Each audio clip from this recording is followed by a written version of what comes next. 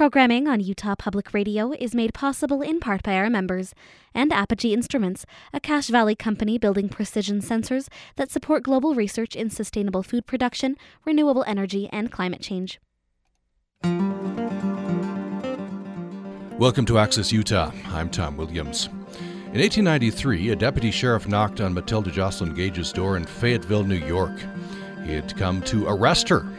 All the crimes which I was not guilty of rushed through my mind, she wrote later, but I failed to remember that I was a born criminal, a woman. Her crime, registering to vote. The verdict, guilty as charged.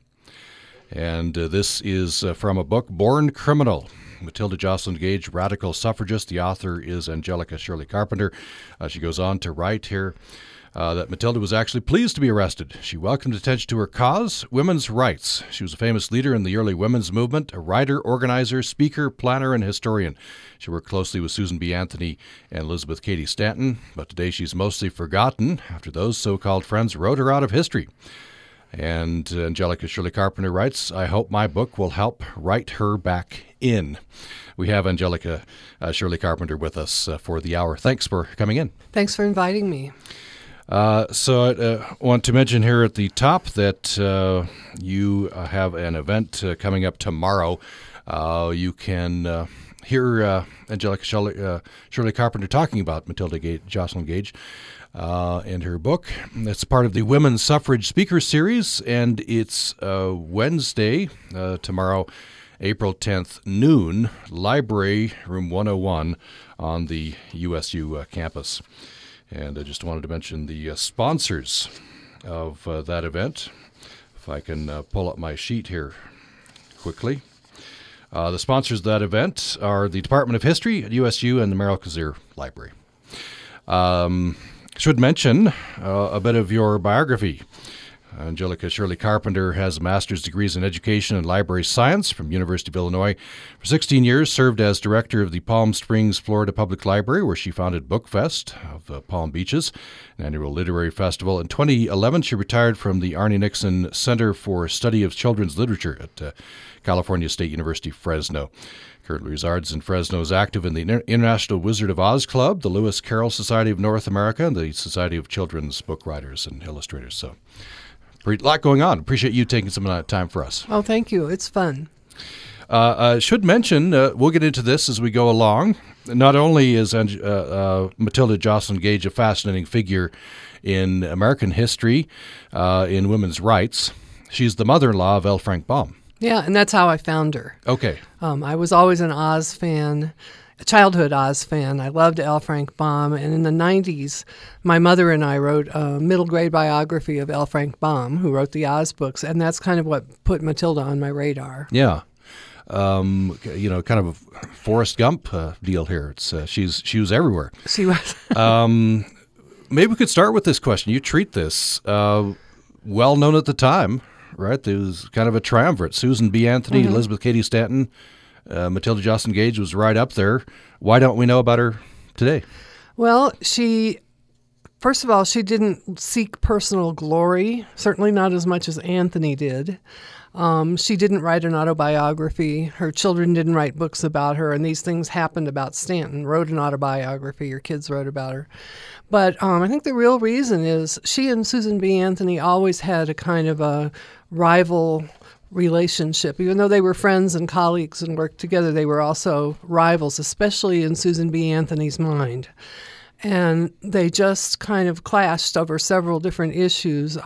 Matilda was generally more radical than Anthony, and Anthony wanted to be the star of the women's movement. And so after Matilda died before Anthony did and before Elizabeth Cady Stanton did, and they went on writing and working after she died, and they just wrote history with her left out. Mm-hmm. But they did it to her while she was alive, too. For instance, all three of them worked together on this book called A History of Women's Suffrage.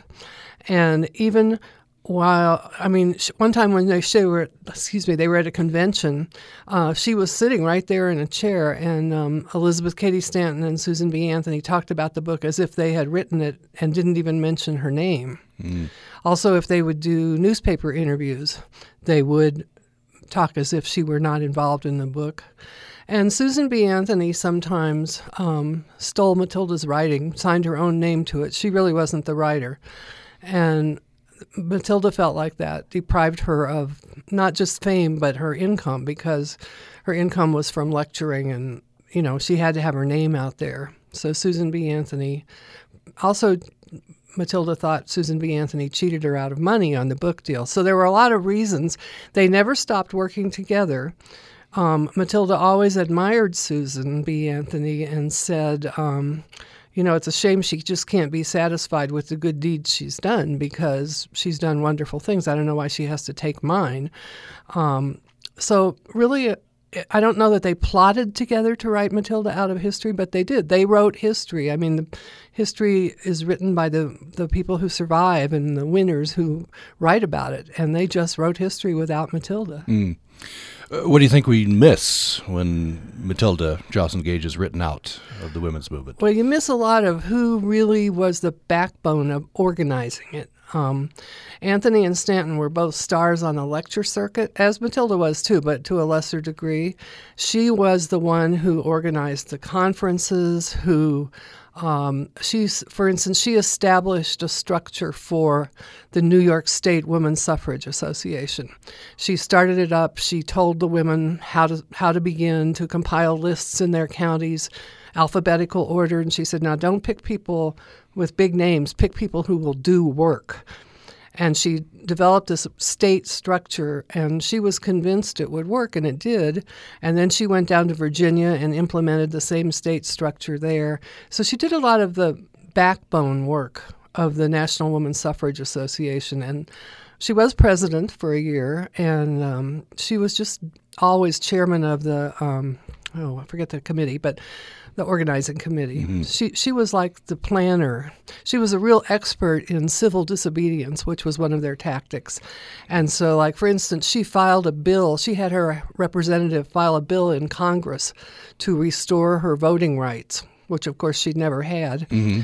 And that didn't work, but women all over the country had their congressmen file bills to restore their voting rights, and it got a lot of publicity for the cause. Mm-hmm. So she just had a lot of strategy and hard work. And she was a wonderful writer, too. Yeah. The title, Born Criminal, that's included in that anecdote at the beginning of the book, right? The deputy sheriff comes to arrest her, and the crime is that she had attempted to vote. Right. So I think we forget we're coming up on the 100th anniversary of the 19th Amendment, right? We forget what the state of women was. And they had absolutely no rights. To her, they were political slaves. Women were in the control of their fathers until they married. It was expected that they would marry. They couldn't vote. They couldn't serve on juries. They couldn't own property. Married women couldn't sign contracts. Whenever Matilda would have a contract to sign, like renting a hall or renting rooms, Susan B. Anthony would have to come from wherever she was and sign the contract, because only single women could sign contracts. They just and they had no rights to their children. That was one of the more shocking things. If a marriage ended, the man got the children. So they worked decades. And they did change some of these. They got the property laws changed in New York, at least, so that married women could own property. And, I mean, they had an impact even in their lifetimes, but they didn't see the vote. What were the arguments against specifically women's suffrage? They're so amazing. It's hard to even believe. Let me read you a little passage about the first conference she attended was in Syracuse in 1852, and at that time, voting was so controversial. They put it in two categories. They would talk about rights for women, and then they would talk about votes for women, because some people wouldn't support voting. Don't ask me why. They thought it would harm them physically, that it went against nature, that they'd be giving birth on the floor of the Senate, crazy things. This is from a newspaper after that 1852 conference.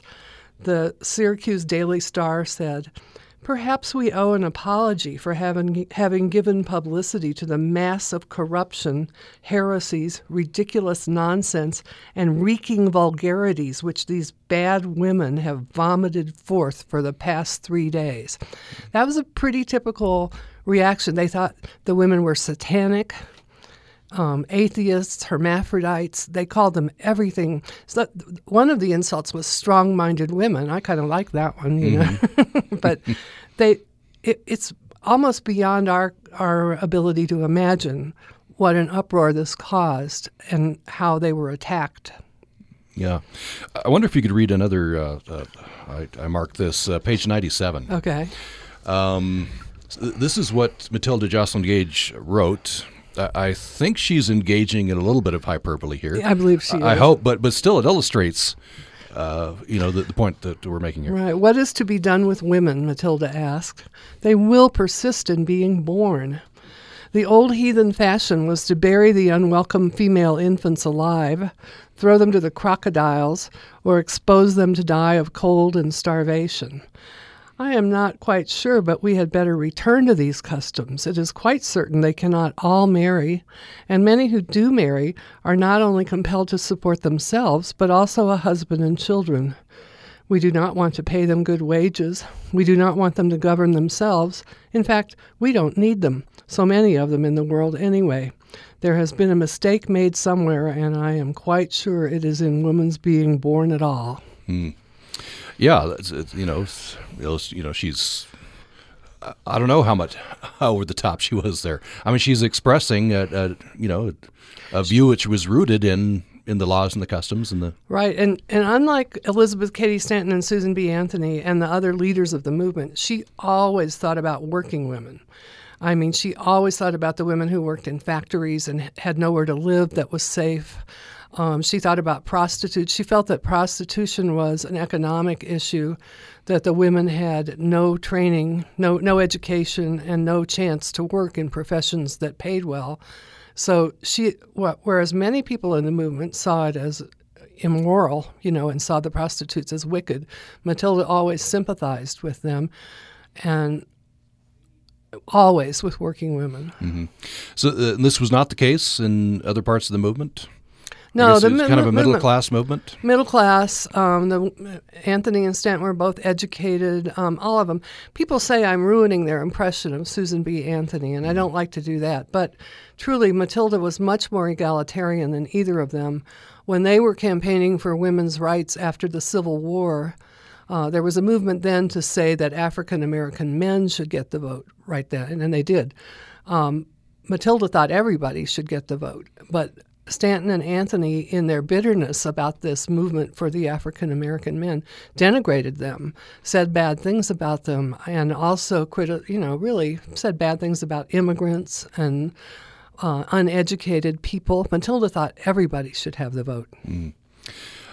Brings up an interesting point. We tend to, I guess, once a movement is successful, then the iconography begins, right? Then we want to whitewash, airbrush out the blemishes of the founders of the movements.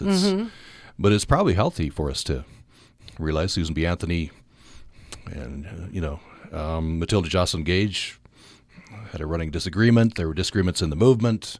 Yes, I think that's bad true things in any happened, movement. and yet it went on despite those things. Exactly. And Susan B. Anthony came to visit Matilda on her deathbed, so as much as they'd fought, they still cared about each other. Yeah.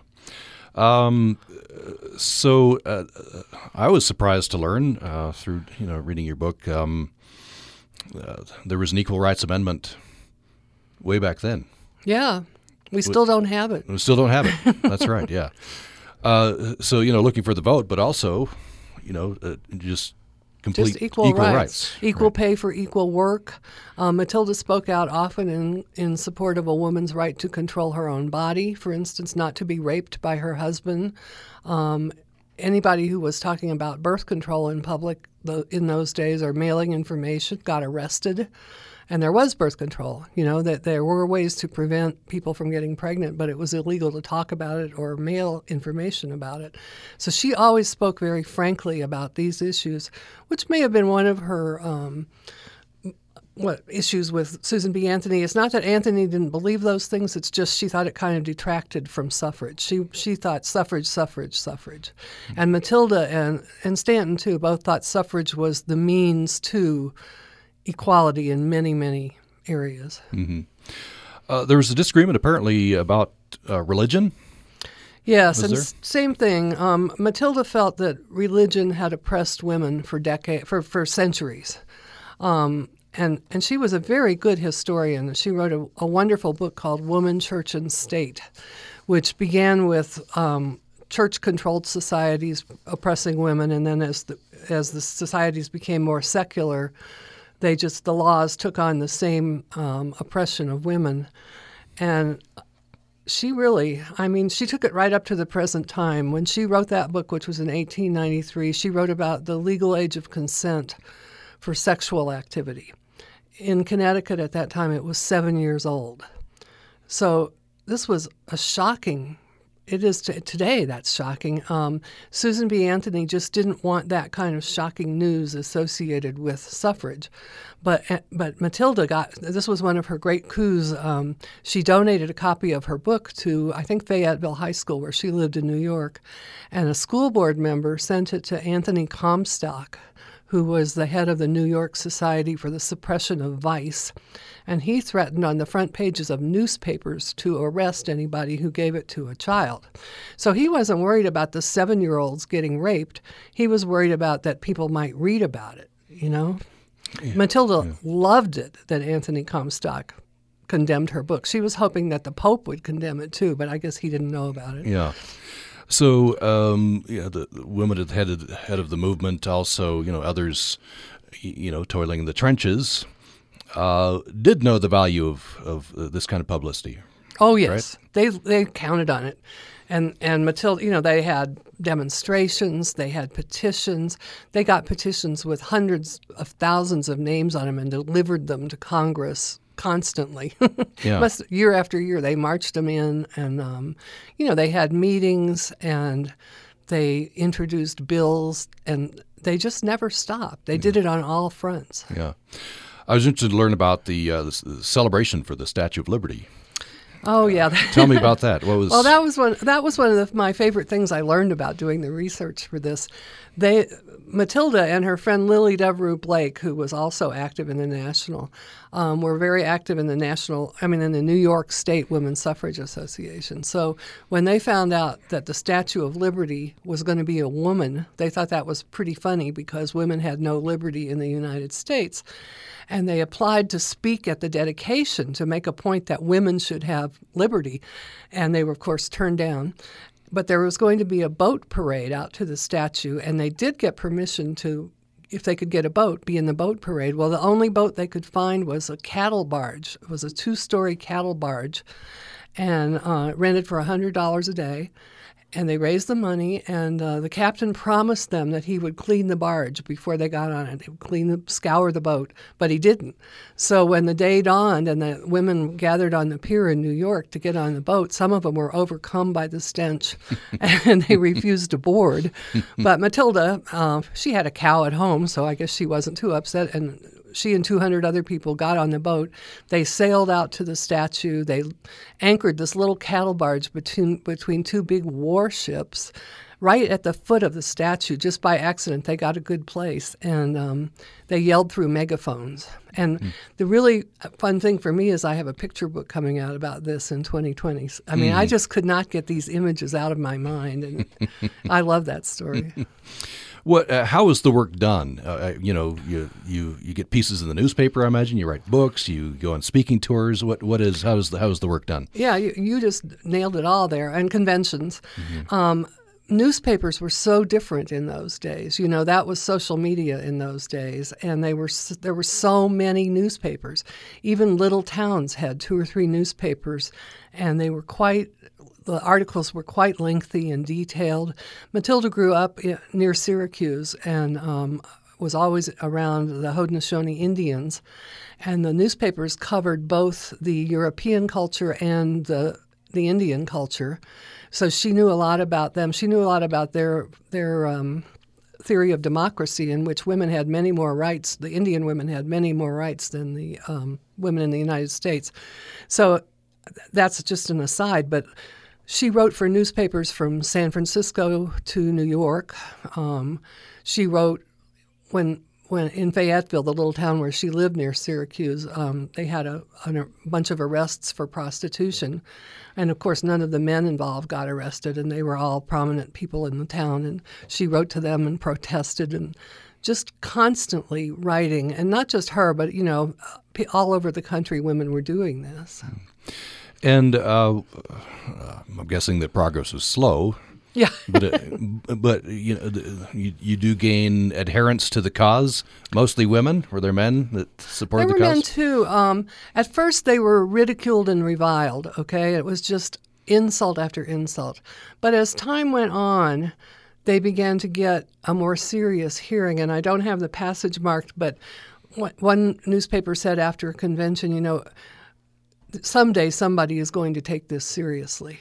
And eventually they did. They had a very hard time getting in to testify before Congress and special committees, but they did eventually get to testify.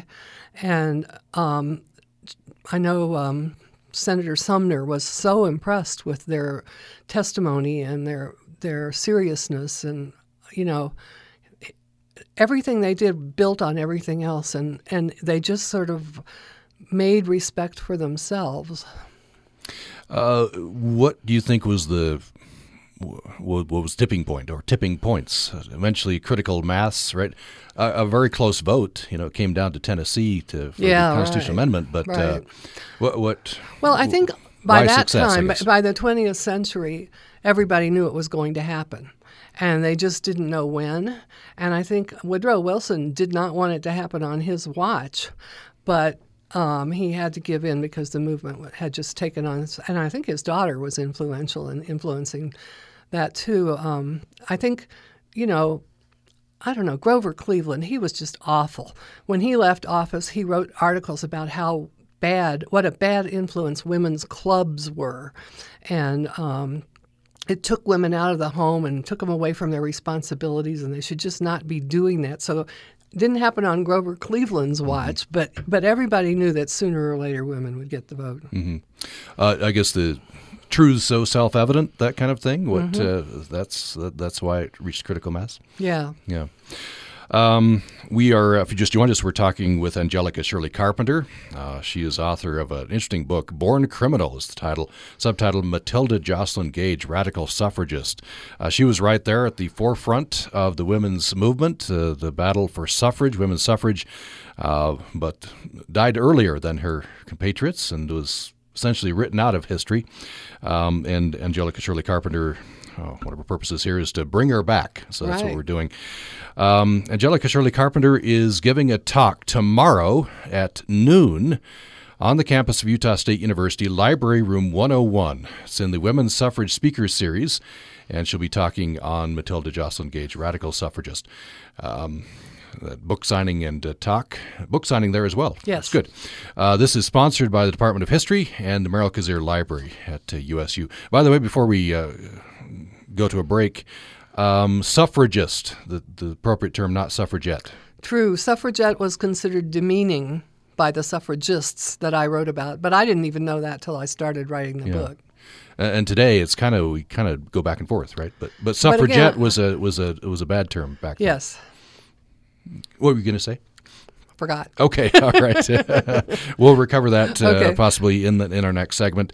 When we come back, I want to get into some of Matilda Joslyn Gage's life, interesting life. Very. Including her parents' home was a stop on the Underground Railroad. It was. Hers too. And hers too. Yeah. All right, interesting. And don't forget, we'll get talking about Wizard of Oz.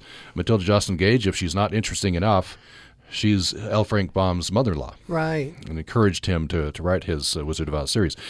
Much more following this break.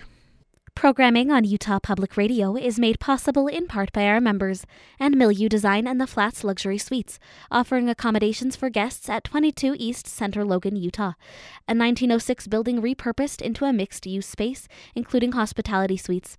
Information at flatsluxurysuites.com. Utah Public Radio would like to thank Community Nursing Services for becoming one of our newest sponsors.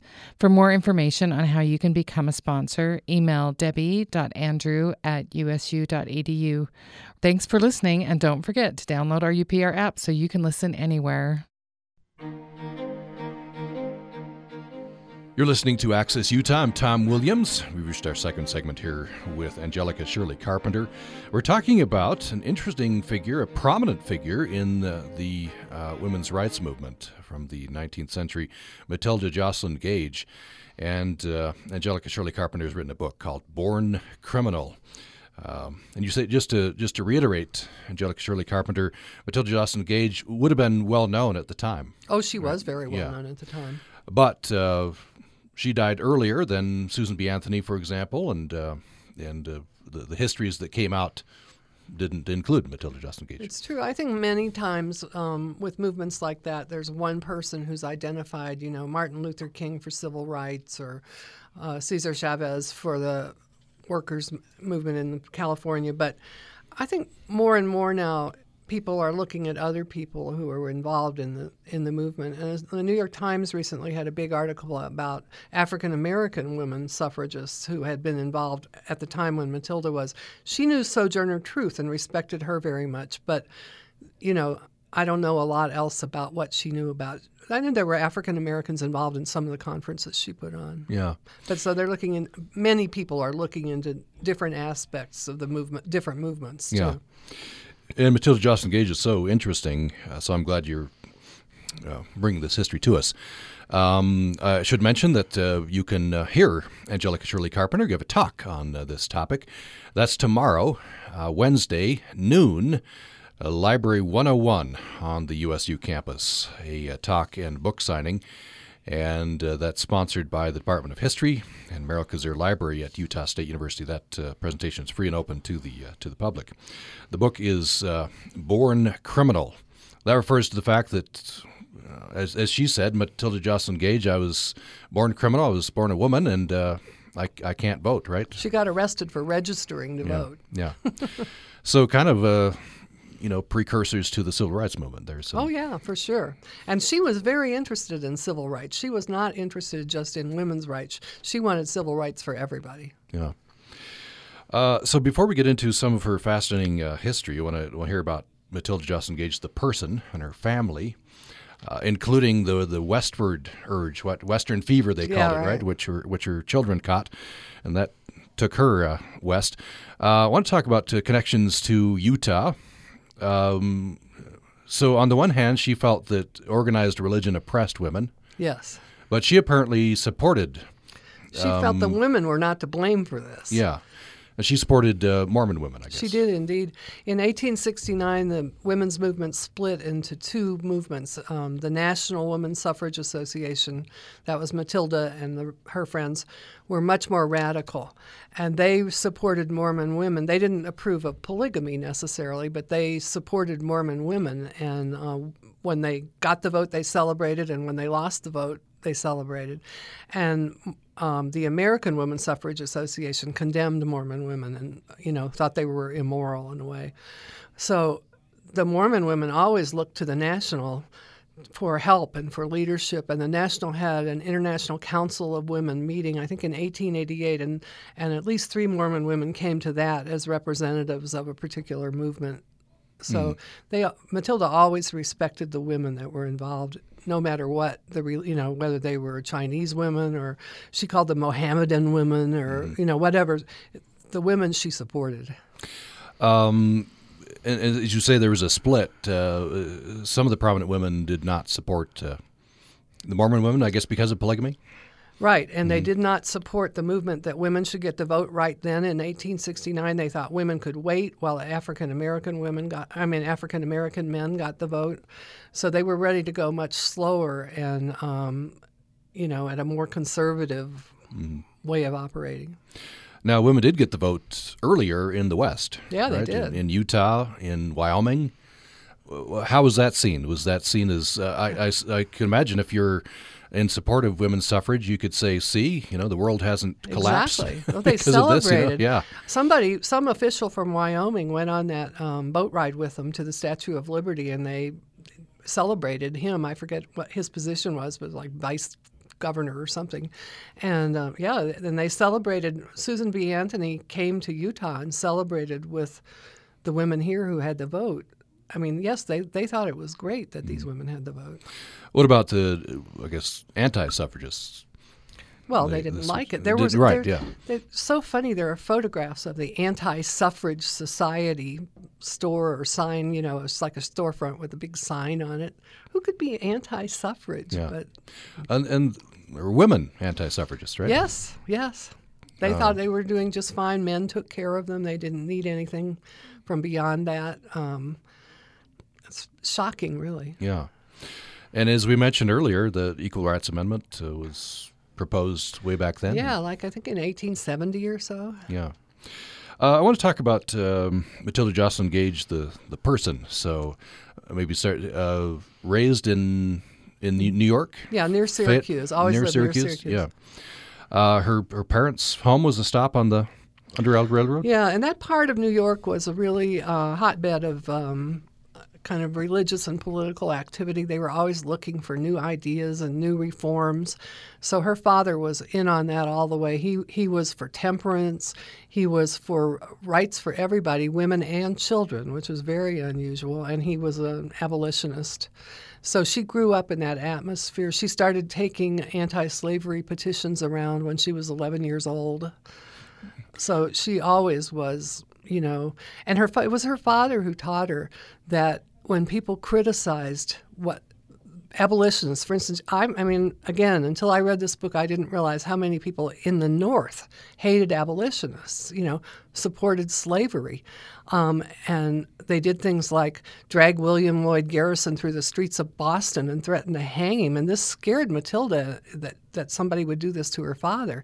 And he said, "Oh, don't be scared. This just shows that we're doing something right." And that was her whole attitude all through her life. When she met with opposition, which she did pretty much at every step, that just confirmed to her that she was doing it right. So when the deputy sheriff shows up at her door... Oh, she was thrilled. Yeah. Okay. So I guess this kind of a home atmosphere where, we're crusaders. What point did she take up the women's cause? Probably as a teenager when she realized, she wanted to be a doctor like her father, and she helped him. She was really a medical assistant when she was a teenager, helped him with surgeries, and really wanted to be a doctor. And, of course, she couldn't get into medical school. So, but even before that, I think she had begun to realize how limited. She couldn't go to college, not just medical school. There were no colleges. So she knew that her life would be limited as a woman. And by that time, she was well ingrained in the abolitionist movement. She knew that the techniques, which were meetings, newspaper articles, books, like you said earlier. And she knew that what worked there wasn't a women's movement when she was younger. She knew that what worked in one movement would work in another. And in fact, all three of these movements, abolition, temperance, and the women's movement, worked together sometimes, and they would have meetings that overlapped so that people could go to these horrible, dreaded liberal meetings that wanted to ruin society. Right. The same people would attend all three kinds of meetings. Yeah. Well, these were, pretty radical or considered radical ideas, but I'm sure that you see pictures. They show up and they look prim and proper, right? Oh, they look great. They were very elegantly dressed. Especially Matilda was conservative. She never wore bloomers like a lot of them did, but Matilda never did. But for instance, they staged a demonstration on the 4th of July in 1876. It was the nation's centennial. There was a big ceremony in Philadelphia at Independence Hall. Of course, they asked for permission to speak up on behalf of women and got told no. So they decided they'd they'd write a Declaration of Independence for women and present it anyway. And, and President Grant was supposed to be there. He didn't actually show up, but he was supposed to be there. So they were going to give this to President Grant whether he wanted it or not. And, even in those days, there's a lot of security for a president of the United States. But when they went there, it was the vice president who was there. They came from behind. There was a bandstand behind, or a grandstand behind the podium. They just zoomed up to the podium and gave this petition to the vice president. And the people who could have stopped them from doing that were soldiers and ushers, saw these nice-looking middle-class women, nicely dressed, and just backed off and let them do it so they just stormed the podium, gave their petition to the vice president. He actually supported women's rights. He kept it, and he got it framed, and he hung it in his office. Interesting. And then the ladies ran out the back throwing out copies of their declaration as they went. And nobody stopped them. But they were ready to be arrested that day. They really thought they might be. Yeah. But, some usefulness to middle-class respectability. Yeah, exactly. Right, yeah. Use that for the cause. So as a teenager, I guess, she decided, well, I'm going to enlist myself in this cause. Did that color who she married, how her home life was, or was that pretty conventional, or what? Well, it was pretty conventional. Her husband was also a political liberal, and she was only 18 when she got married. She had her first child at 19. So her husband was very supportive. He was a storekeeper, but he supported her with money when she was traveling at first. And even though she probably always had help at home, she had 4 children, and she couldn't have done all that traveling without his support. We have letters from him where he writes very proudly that she's in Washington and he's taking their youngest daughter on a picnic. And, he was an unusual, I think. Well, I don't know. He wouldn't be so unusual now, but maybe in that time he was unusual. Would have been unusual at the time, and the husband support the wife and her work in the cause? Or I guess all stripes of situations. Yeah, Stanton's husband wasn't too happy when she got into it, but I think he came around eventually. So at a certain point, the kids grow up. By the way, they did send at least some of their kids to college, right? They sent all of the kids to college. Yeah. And she had fought so hard to get the girls to go to college. Her oldest daughter became a school principal. Her middle daughter became a teacher. Her son graduated from Cornell, became a storekeeper like his father. And her youngest daughter, Maud, went to Cornell for 2 years until she dropped out of college, almost over Matilda's dead body, to get married. Yeah, to L. Frank Baum. Frank Baum. So if you just joined us, we're talking about a book, Born Criminal, Matilda Joslyn Gage, Radical Suffragist. The author is Angelica Shirley Carpenter, and you can hear Angelica Shirley Carpenter recount this history, talk about this, expand on also book signing there at an event on the USU campus, Women's Suffrage Speaker Series. She'll be talking to this book, Born Criminal. That's Wednesday, tomorrow, noon, Library 101 on the USU campus. This is sponsored by Department of History and Merrill Kazir Library at USU.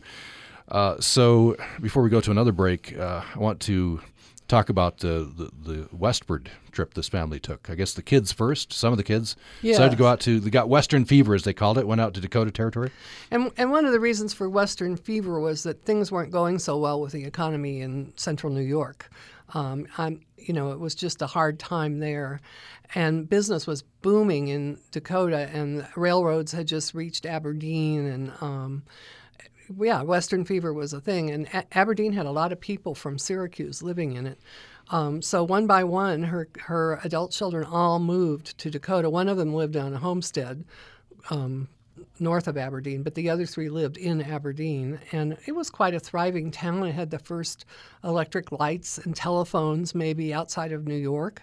It was quite a modern, up-to-date town, and she really liked it. She spent her winters there with her youngest daughter, Maud, and Maud's husband, L. Frank Baum. And continued her work there.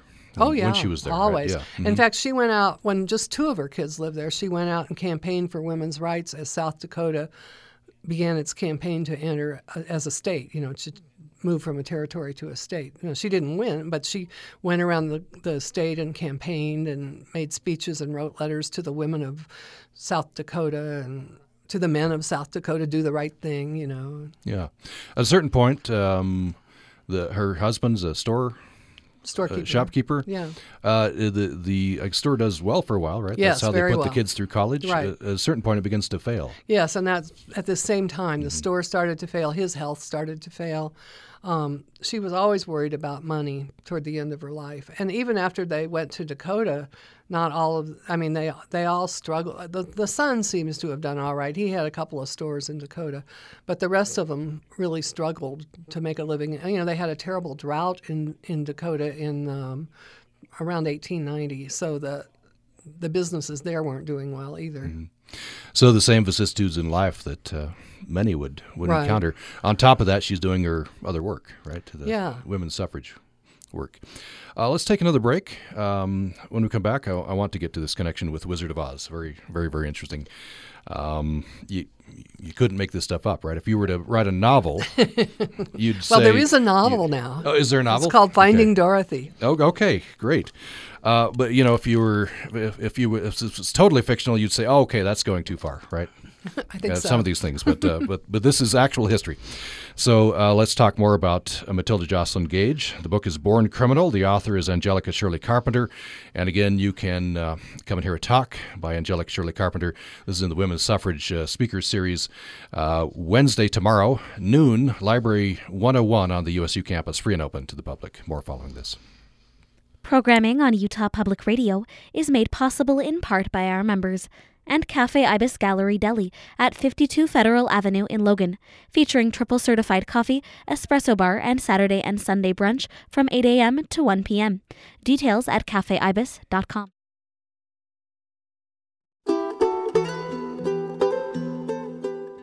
Thanks for joining us for Access Utah. I'm Tom Williams. We've reached our last segment with Angelica Shirley Carpenter. We're talking about her book, Born Criminal, Matilda Joslyn Gage, Radical Suffragist. And she's giving a presentation on this theme tomorrow, Wednesday at noon, Library Room 101 on the USU campus. This event in the Women's Suffrage Speaker Series is sponsored by the Department of History and Merrill Kazir Library at Utah State University. It's free and open to the public. There'll be a book signing there as well. So about 10 minutes left, want to now turn to the connection to Wizard of Oz. This is so fascinating. She's, prominent leader in the women's suffrage movement. Not as well known now for the reasons we've talked about, but hopefully restore her in that way. But also, she's the mother-in-law of L. Frank Baum. So her youngest daughter, Maud, married L. Frank meets Baum. meets this fellow. Tell us a little bit about L. Frank Baum. Well, when Maud, the daughter, met him, he was about 25. He hadn't had much schooling. He was from a wealthy family. He'd mostly been educated at home, but not very much. And he was working as a playwright, producer, and star of a musical. And Maud was in her second year at Cornell, and boy, Matilda did not think he looked like a good bet for a husband. It didn't look like he was going to be able to support her. She really respected education, and he didn't have any. So she was very much opposed to the wedding, but her daughter was just like her and said, well, I'm going to marry him anyway. So they had the wedding at home, and Frank was so charming and so nice, and he really worked to win Matilda over. I mean, at the time he married her daughter, he was a nobody, and Matilda was a nationally known celebrity. So, but she came to love him. He just loved her too. And later on in life, well, he had many jobs before he got around to writing children's books in his 40s. And he used to always tell stories to his 4 sons. And she loved his stories. And she encouraged him to write the stories down and to try to get them published. So it's fun to think of them. Eventually, the Baums moved to Chicago. And again, Matilda spent a lot of time with them, lived with them in Chicago. It's fun to think of them writing under the same roof. And he's writing fairy tales, and she's writing these really radical feminist diatribes, okay? And anyway, she was there for the publication of his first book, children's book, which was called Mother Goose in Prose. And it was based on stories he had told his sons, like, why did the mouse run up the clock? and how could 24 blackbirds be baked in a pie? So she celebrated the publication of that book. She died in 1898, and The Wonderful Wizard of Oz didn't come out till 1900. So she wasn't physically there anymore, but I think she's there in the Oz books because, look at, in the first book, of course, Dorothy is this strong, brave, American, practical heroine, She melts the witch, she grabs up a broom and sweeps her out the door. I mean, she just, like Matilda, she was doing housework and, fighting for her ideas. And at the end of that book, the wizard flies off in his balloon, and in the second, a lot of people don't know there are 14 Oz books by L. Frank Baum, but in the second one, The Marvelous Land of Oz, a fairy princess comes to the throne, and after that, for the next 12 books, Oz is a feminist utopia ruled by women, and so I definitely think Matilda is there. One way and another. L. Frank Baum pokes a little bit of fun at her in the second Oz book. He has a character called Ginger, and he has General Ginger and her army of revolt, and they're trying to take over the Emerald City. And when they knock on the door, the gatekeeper says, what do you want? And General Ginger says, we're revolting. They're very pretty, all of them. They're wearing uniforms. And he says, well, you don't look revolting. So Baum had a little fun teasing the feminists, but he really believed in it. He actually kept some of her work in print, had it reissued and republished and stayed on it. So he really came to admire her. So the influence is there. You think, and it would be inescapable. He admired her. Oh, yeah. Immensely. Lived in the same house with her during periods. I guess through her daughter Maud. Maud would have similar characteristics to her mother. She did indeed. So L. Frank Baum, how did he start out? He was a storekeeper as well, was he? Or no, at first he was in the theater. Then his play went bankrupt, and he came home and sold Baum's Castorine, which was an axle lubricant, whatever that is, a family business. Then he moved out to Dakota where he had a store. When that failed, he bought a newspaper. When that failed, he moved to Chicago. Then he began to become a salesman for a China company. And he actually did quite well at that, but it meant he had to be away from home during the week because he was always out on the road selling china, and it meant he had to lift big, heavy boxes of china. And that's when he did his writing for his sons. When he was on the road, he would write little verses and stories and poems, and then when he came home, he would read them to the boys or tell them to the boys. So finally, in his late 40s, and with Matilda telling him, write it down, he submitted it to a publisher there in Chicago and began to get published. And after that, he was fine. He made a good living. Well, he didn't manage money very well, but his wife, Maud, figured that out and took over the family fund. Okay, very good. Right. Very good. And then they did well from there. Yeah. So this started with stories for his boys. Yes. Okay. So he didn't, as you said, he didn't start out immediately with the Wizard of Oz series. No, I think he had always told stories to his kids, but according to him, he was in Chicago one day, and I would assume this is after Matilda had died, but he said he was going out one day, and the kids came in at the same time and said, tell us a story, and he just started telling a story about a little girl named Dorothy. And the big legend is that he needed a name for the land, and he looked over at his file cabinet, and the bottom drawer was labeled O to Z, so he named it Oz. Now, that's probably not even true, but everybody tells that story. I mean, his wife said that wasn't true, but he used to tell that story to newspapers all the time. That's how it happens, doesn't it? Yeah. Maybe a story starts somewhere, and the author himself picks it up. Oh, he loved to play tricks on people and talk about things in newspapers that weren't necessarily true. Yeah. Oh, did he? Yeah. A mischievous streak. Yes, exactly. So Oz, this world, has had such a tremendous effect. It's been so popular, and then of course the movie and we've got Wicked now, and it's going to be a movie too. And we had the Great and Powerful Oz, and there's just no end to it. But which is good by my standards. I'm a past president of the International Wizard of Oz Club. Yes. So what do you think that influence is? What do you how is it influenced boys and girls and men and women? Well, I think boys and girls still love Oz. the Oz characters are like the characters from Alice in Wonderland for Lewis Carroll. I mean, Oz characters represent America around the world. When people see the Scarecrow and the Tin Woodman, they think America. So it's just ingrained. You know, we all know lines from the movie. I've got a feeling we're not in Kansas anymore. But, you know, there wouldn't have been a movie without the book. Yeah, for sure. Yeah. And it's just wonderful. And each new incarnation, well, some of the incarnations are a little raunchy for me, but because I like my Oz sunny side up. Mm-hmm. But each new thing that comes along just engages children and young people in new ways. I think Harry Potter even led people back to Oz. You know, it made fantasy acceptable in a way it hadn't been for a long time.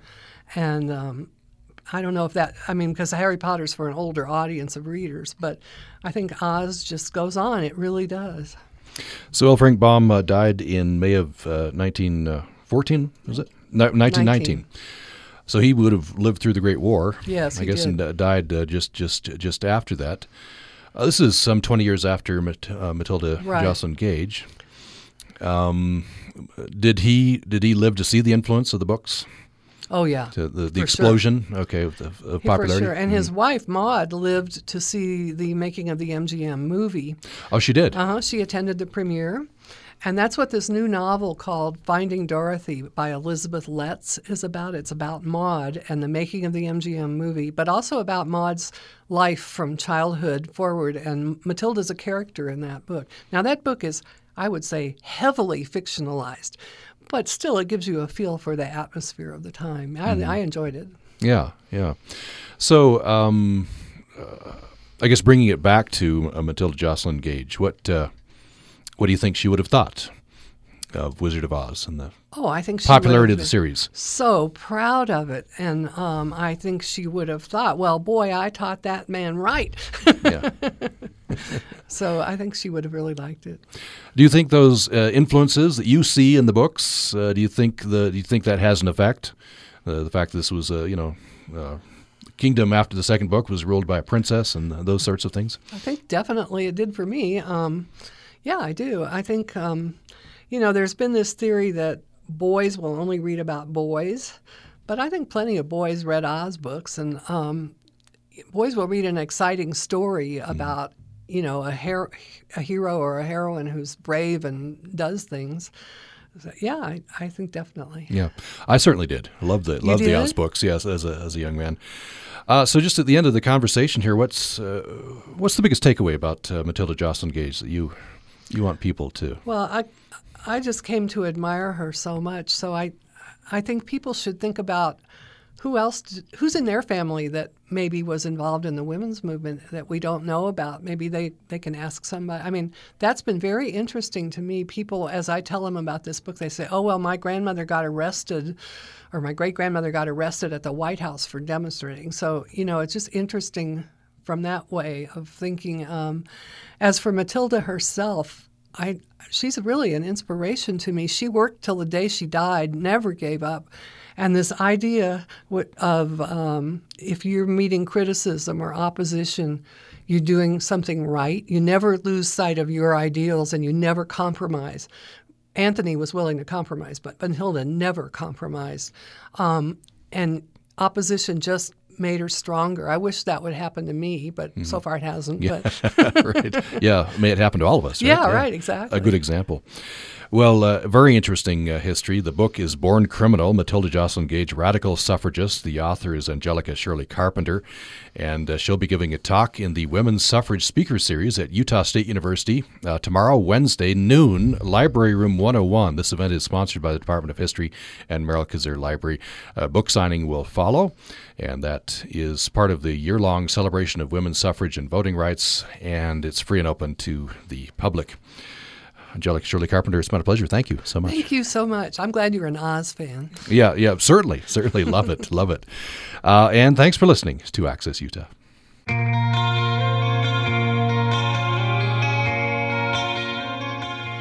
You're listening to Utah Public Radio, a statewide service of Utah State University and the College of Humanities and Social Sciences. KUSR Logan, KUSK Vernal, KUSL Richfield, KUST Moab, KCEU Price, KUSU-FM Logan, Also heard at upr.org.